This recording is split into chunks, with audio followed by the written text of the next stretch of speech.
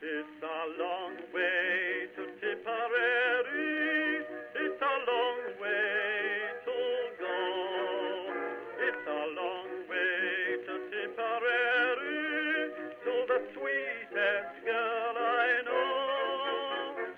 Goodbye, Piccadilly. Farewell, Leicester Square. It's a long, long way to Tipperary, but my heart's right there. Hello everyone and welcome to History of the Great War episode 172. As we enter the autumn once again, I thought I would let everybody know that I'm once again going to be attending the annual symposium at the World War I Museum and Memorial in Kansas City, Missouri in the first week of November. So if you're attending, let me know. First beer, as always, is on me. Or if you're just in the Kansas City area and would like to meet at a restaurant or something on Saturday, November 3rd, let me know. We'll set something up. It could be fun. This week, the American attacks in the Meuse-Argonne offensive continue, but we will also take a bit of a break from the larger story to focus on a much smaller one. When the attacks would continue in the first week of October, there would once again be many failures, but there would be some small successes. One of these small successes would be an attack by a battalion of American troops. They would be so successful that they would eventually be surrounded by German forces. Over the next 6 days, the battalion would beat off repeated German counterattacks until they were relieved on October 8th. After the war, the battalion's commander, Major Whittlesey, would receive the Medal of Honor, and the story of the surrounded troops would become somewhat famous. I was first introduced to the story way back in 2001, when A&E released a TV movie on the story, back when A&E made movies I liked to watch. Before we get to that story of the Lost Battalion, though, we need to discuss the planning done by Pershing and Foch that would chart the course for the next phase of the Meuse-Argonne offensive. Pershing and the Americans had pulled back on their attacks at the end of September, but they hoped to continue attacks in October, and the French wanted to help. There were two big problems that would have to be solved if the American and French troops wanted to make progress. The first would be finding a way to take care of the German artillery fire that was falling on them from the German artillery positions on the east side of the River Meuse, and the second was the general lack of progress made on the American left in the Argonne. For both of these problems, the French General Weygand, Foch's chief of staff, believed he had a solution. The first problem, the artillery fire from the heights of the Meuse, was the easiest. The French proposed that the attack be extended to the east bank of the river. This attack would be executed by the French 17th Corps, which would need to be augmented by a few American divisions, with both groups of troops being placed under Pershing's command. Pershing was definitely on board with this expansion. He could see the problems that the artillery was causing and agreed with the solution to fix it. For the problem on the American left, the French then proposed that the French Second Army be placed in between the French Fourth Army and the Americans. This would place it right in the Argonne and ready to try to continue the advance there. Once again, it would require a few American divisions, probably the 77th and the 28th, which were already in that part of the front. The key difference here was that these troops would be taken out of Pershing's control and put under French control. It was at this point that Foch and Weygand lost Pershing's support. As always, Pershing was very touchy about losing control of any American troops, and he believed that this plan meant the dismemberment of the American First Army at a moment when its elements are striving for success under the direction of American command. Foch, having been down this road before with Pershing, was quick to relinquish this point. However, he did insist that Pershing, quote, that your attacks start without delay, and that once begun they be continued without any interruptions such as those that have already arisen. Pershing took this advice to heart and planned to launch a renewed attack along his entire 12-mile front. He would fall back on a very simplistic model for these operations, saying that, quote, the thing to do was to drive forward with all possible force. While this was all well and good, it did not resolve the problems that the Americans were still going to have in trying to push through the heart of the German defenses. The Kriemhildstalag still stood before them, and Gallwitz had heavily reinforced these defenses. American intelligence believed that there were up to 26 Germans and 1 Austrian division in these defenses, with many more in reserve. The Germans also knew that the Americans were going to try again. Multiple prisoners were captured on October 3rd, and they reported that the general offensive would begin the next day. They even outlined their unit's objectives. The defenders would be fully prepared for what came next. But before the general attack was begun, there would be smaller efforts throughout the first few days of October. These were generally smaller attacks designed to slightly alter the line and give better positions for that larger attack that would be in the future. One of these would be launched by the American 77th Division, and that's where our story of the Lost Battalion begins. On October 2nd, the commander of the 77th Division, Major General Alexander, would inform Brigadier General Evan Johnson that he was to launch an attack. Johnson was to take his 154th Brigade and attack the German positions in front of him in support of a French attack on his left and another American attack on his right. Alexander was adamant that Johnson launch these attacks on the specified date, saying that if he could not, then Alexander would find somebody who could. The goal of the 154th Brigade was a ridge to the north of the Charleville Mill Road. There had been some previous attempts to reach this position, and the 307th Regiment had actually reached it the day before and then had been pushed back. The 1st Battalion of the 308th Regiment, part of the 154th Brigade, was commanded by Major Whittlesey. His unit was responsible for taking a set of German positions on a hill on the way to the Charleville Mill Road. Previous attacks had shown that these positions would be a tough nut to crack, but some scouts had reported that there might be a better way. A ravine on the east side of the hill was present that might allow the American troops to slip past the worst of the German defenses. This would be the path that Whittlesey would take when the attack went forward. The men of the 77th Division had been in action since September 26th. During that time, they had taken serious casualties. Many regiments had been reduced to the size of battalions and battalions to companies. There had been many reinforcements brought in, which resulted in something of a cultural clash. Originally, many of the units had been made up of troops from New York City, primarily from Brooklyn. The replacements that had arrived were from Wyoming, and many had just arrived at the front. It would be said that many of these had not fired a rifle and never seen a grenade. They had no idea of target designation or had to be told how, where, and when to shoot. Regardless of how well the units meshed together, they were about to attack, and so they got ready the best that they could. Ration parties arrived right before the attack on September 2nd and quickly passed out a day's worth of food. Not all the units received these supplies, and part of the eventually lost battalion would go forward with no additional rations at all. Ammunition was in a reasonable state, with many troops having their allotted 200 rounds of ammunition, although grenades and machine gun ammunition was in short supply. Most importantly, these troops had not been fully off the line for over a week, and therefore rest had been hard to come by. It would not be any easier after the attack had begun. When Whittlesey and his men attacked, they found that they were not facing as much German resistance as expected. There were a few German troops, especially snipers, but the Americans were still able to advance quite quickly. By mid-afternoon, they had moved up the ravine and were on the western side of the ridge, Ridge 198, approaching the Charleville Mill Road. Whittlesey ordered his men up the ridge and then dug in on the western slope. The hope was that being on this side of the ridge would provide good protection from German artillery fire. There was also good cover here, with plenty of trees and a thick undergrowth. The American troops were deployed in an oval shape, with a formation about 300 yards wide by 60 deep. The Americans dug in with rifle and machine gun pits, and up to this point, everything was going pretty standard, and the Americans were ready to hold their positions until more troops arrived. While moving forward, Whittlesey had left runners every 200 yards to allow for contact to be maintained to the rear. Everything was going according to plan. Sure, there were some reports of German troops on the left and the right, especially on the left, where sniper activity was the heaviest, but they were supposed to be handled by French troops advancing there, really soon. It'll be fine. But as time went on, and no contact was made with the French troops on the left or the American troops on the right at all, Whittlesey and the Americans became concerned. What Whittlesey could not have known at this point was that the French attack on the left had completely failed. Instead of advancing, the French had withdrawn in a pretty poor state, and then on the right, the American division that was supposed to advance was quickly bogged down.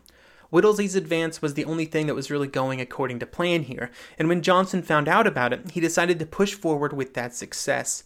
He moved a battalion of the 307th Regiment over to then advance and the same ravine that Whittlesey had used, but this move took time. By the time that it started to get dark, the first company of this battalion, Company K under the command of Captain Nelson Holderman, had arrived. Holderman would bring with him 79 men, adding to Whittlesey's 475. These 79 men would be the last reinforcements before the battalion was surrounded.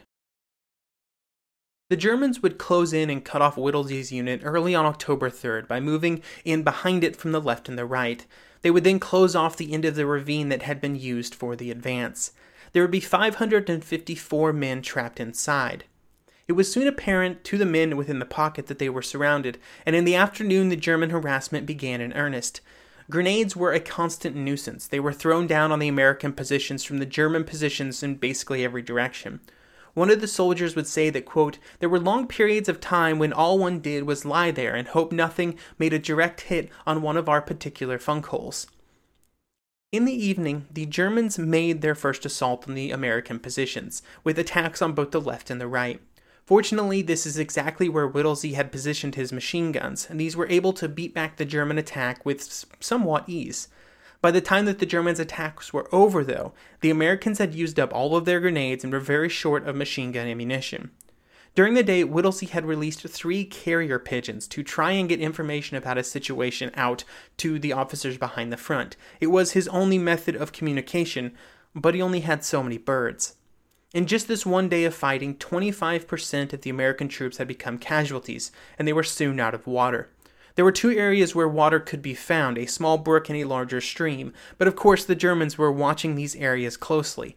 Every person who tried to get water from these sources was wounded or killed, and so Whittlesey had to post guards to make sure nobody tried it during the day. Even at night, there would be heavy German fire preventing water from being retrieved easily. Reports of the situation within the pocket slowly filtered back up the chain of command. There was concerns that if the troops surrendered, there would be a serious morale penalty to pay, and so plans began to circulate about how to try and launch relief efforts.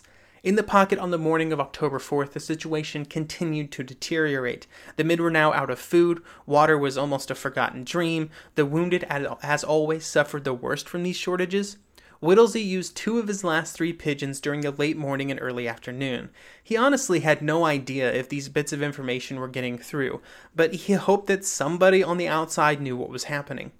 Throughout all of this, the Germans were constantly harassing the trapped Americans, with small attacks being launched and constant grenade, trench mortar fire, and just general harassment. A bit before 3 p.m. in the afternoon, artillery fire started dropping near the American positions. It started to the south of the troops, but then it began to close in. Whittlesey would say that, quote, increasing in intensity, the barrage crept down the slope, crossing the marshy bottom of the ravine, where it hurled mud and brush into the air and settled directly on our position, end quote. The problem was, this was not German artillery fire, but instead American, and it was dropping right on the American positions. With no other recourse, Whittlesey attached a message to his last carrier pigeon, named Cher Ami. It read, "We are along the road parallel to 276.4. Our own artillery is dropping a barrage directly on us. For heaven's sake, stop it." When the bird was released, it did not immediately fly away. Instead, it perched itself on a nearby tree. With artillery fire landing all around, the officers threw things at the bird to try to get it to fly away, and eventually a private had to climb the tree and shake the branches. When the bird arrived behind the lines, it had been shot, blinded in one eye, and it would lose a leg. But it had delivered its message, and fire would stop at around 4:20 p.m. Jeremy would survive and would become a hero of the 77th Division. She is currently displayed in the Smithsonian Museum in Washington, D.C. News about the battalion started to spread around the American units on October 4th, with it being a prime topic of conversation all along the line. In the grand scheme of the American war effort, 1 battalion really didn't matter. 500 men was a tiny fraction of the total American attacking force, but due to its symbolism, it could not be ignored. This concern rose even to the height of Pershing himself, and it would play a role in the planning for future attacks in the coming days. Up to this point, the attacks in October had been pretty much a failure, with October 4th having been another day of disappointment. Along the length of the front, German morale was still flying high, though, with Gallwitz reporting that, quote, the men related with pride how tank attacks had been resisted, reporting that many tanks were destroyed by artillery and machine guns. One lieutenant blew up with his guns not less than 3 of those monstrous tanks, if current rumors meant anything. Our flyers, too, gave a very good account of themselves. They not only brought in important information in regard to the development of the fighting, but also succeeded in preventing the enemy from observing movements in our rear. The whole Fifth Army felt in the best of humor, on account of having completely repulsed a superior opponent." End quote.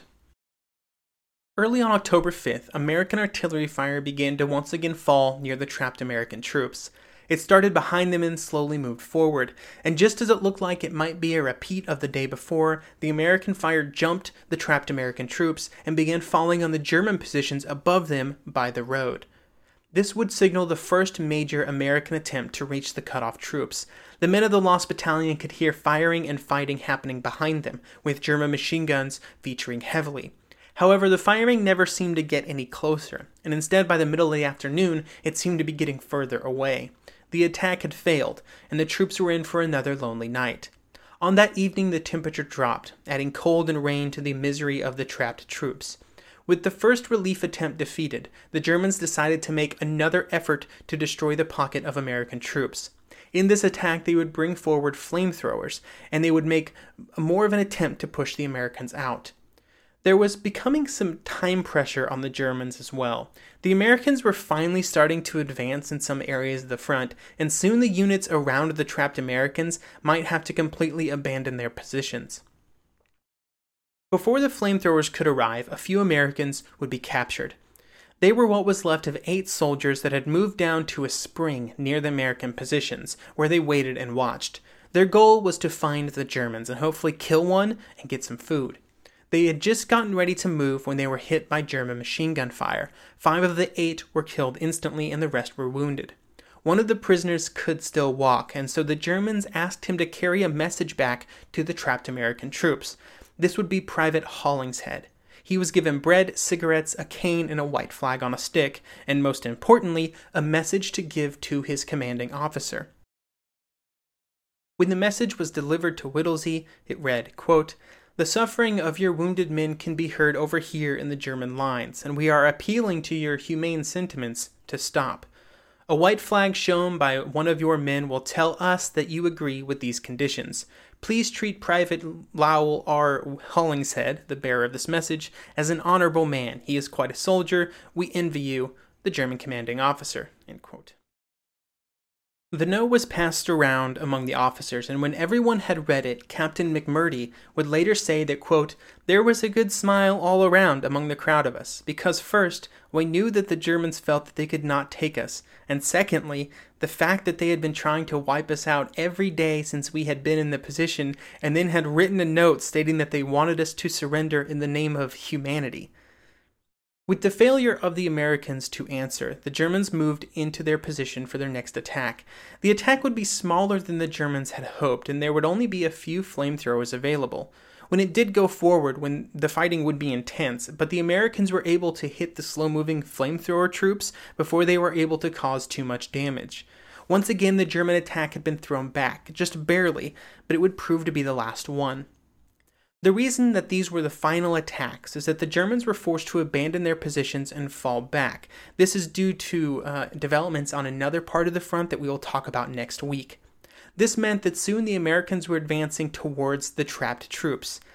At 7 p.m. on October 7th, Whittlesey and McMurdy were sitting in a foxhole when a runner appeared from the right. He reported that there were American troops and they wanted to speak with the commanding officer. The lost battalion had been relieved. When the relieving troops arrived, they found men that were starving, thirsty, and barely able to stay awake. As much food as possible was passed around to the men, and then they slept while the new arrivals took over their positions. It would not be until the next day that medical officers and more supplies arrived, and then the troops began to move to the rear. 194 men would walk out, 144 would be taken out on stretchers. The rest, 216, had been killed. One of the soldiers that would take over this part of the front would say that while they were evacuating, quote, "I couldn't say anything to them. There was nothing to say anyway. It made your heart lump in your throat just to look at them. Their faces told the whole story of their fight. It had been a harrowing experience for the troops, and they were also now somewhat famous, along with the pigeon. Whittlesey, McMurdy, and Holderman would all receive the Congressional Medal of Honor for their actions during the first week of October. Whittlesey's Medal of Honor citation would read, quote, "Although cut off for 5 days from the remainder of his division, Major Whittlesey maintained his position, which he had reached under orders received for an advance, and held his command, consisting originally of 46 officers and men of the 308th Infantry and Company K of the 307th Infantry, together in the face of superior numbers of the enemy during the 5 days. Major Whittlesey and his command were thus cut off, and no rations or other supplies reached him, in spite of determined efforts which were made by his division. On the 4th day, Major Whittlesey received from the enemy a written proposition to surrender, which he treated with contempt, although he was at that time out of rations and had suffered the loss of about 50% in killed and wounded of his command, and was surrounded by the enemy." End quote. So with the story of the Lost Battalion now at an end, I wanted to bring something up. So throughout the war, there are countless stories just like that of Whittlesey and his men, maybe not lost, but similar sort of heroic stories on both sides of the front that we don't really cover here on the podcast. Our episodes just aren't detailed enough. But if you have one that you really like, that you think is really interesting, let me know. As we move into a post-Versailles world in 2019, there will be opportunities where I can discuss these sorts of really detailed stories, occasionally on the show, in between other narrative episodes of the post-war world. Thank you for listening, and I hope you will join me next episode as we take the story of the Meuse-Argonne offensive to completion on a day, November 11th, 1918, which is obviously not important at all in our story. It's just a random day in November.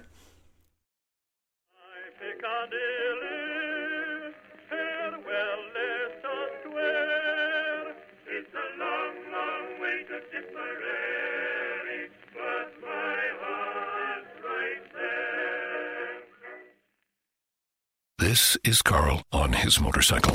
Let's ride till we run out of gas! And this is Carl off his motorcycle. Balsa wood is very different than teak. People confuse the two. On his motorcycle. Hey! Check out that view! Off his motorcycle. Let's do puzzles in the break room. On. Look at all that open road! Off. Look how long my fingernails are getting. You're better on your bike. Progressive helps keep you on it. Get a quote in as little as 3 minutes at Progressive.com. Progressive Casualty Insurance Company and Affiliates.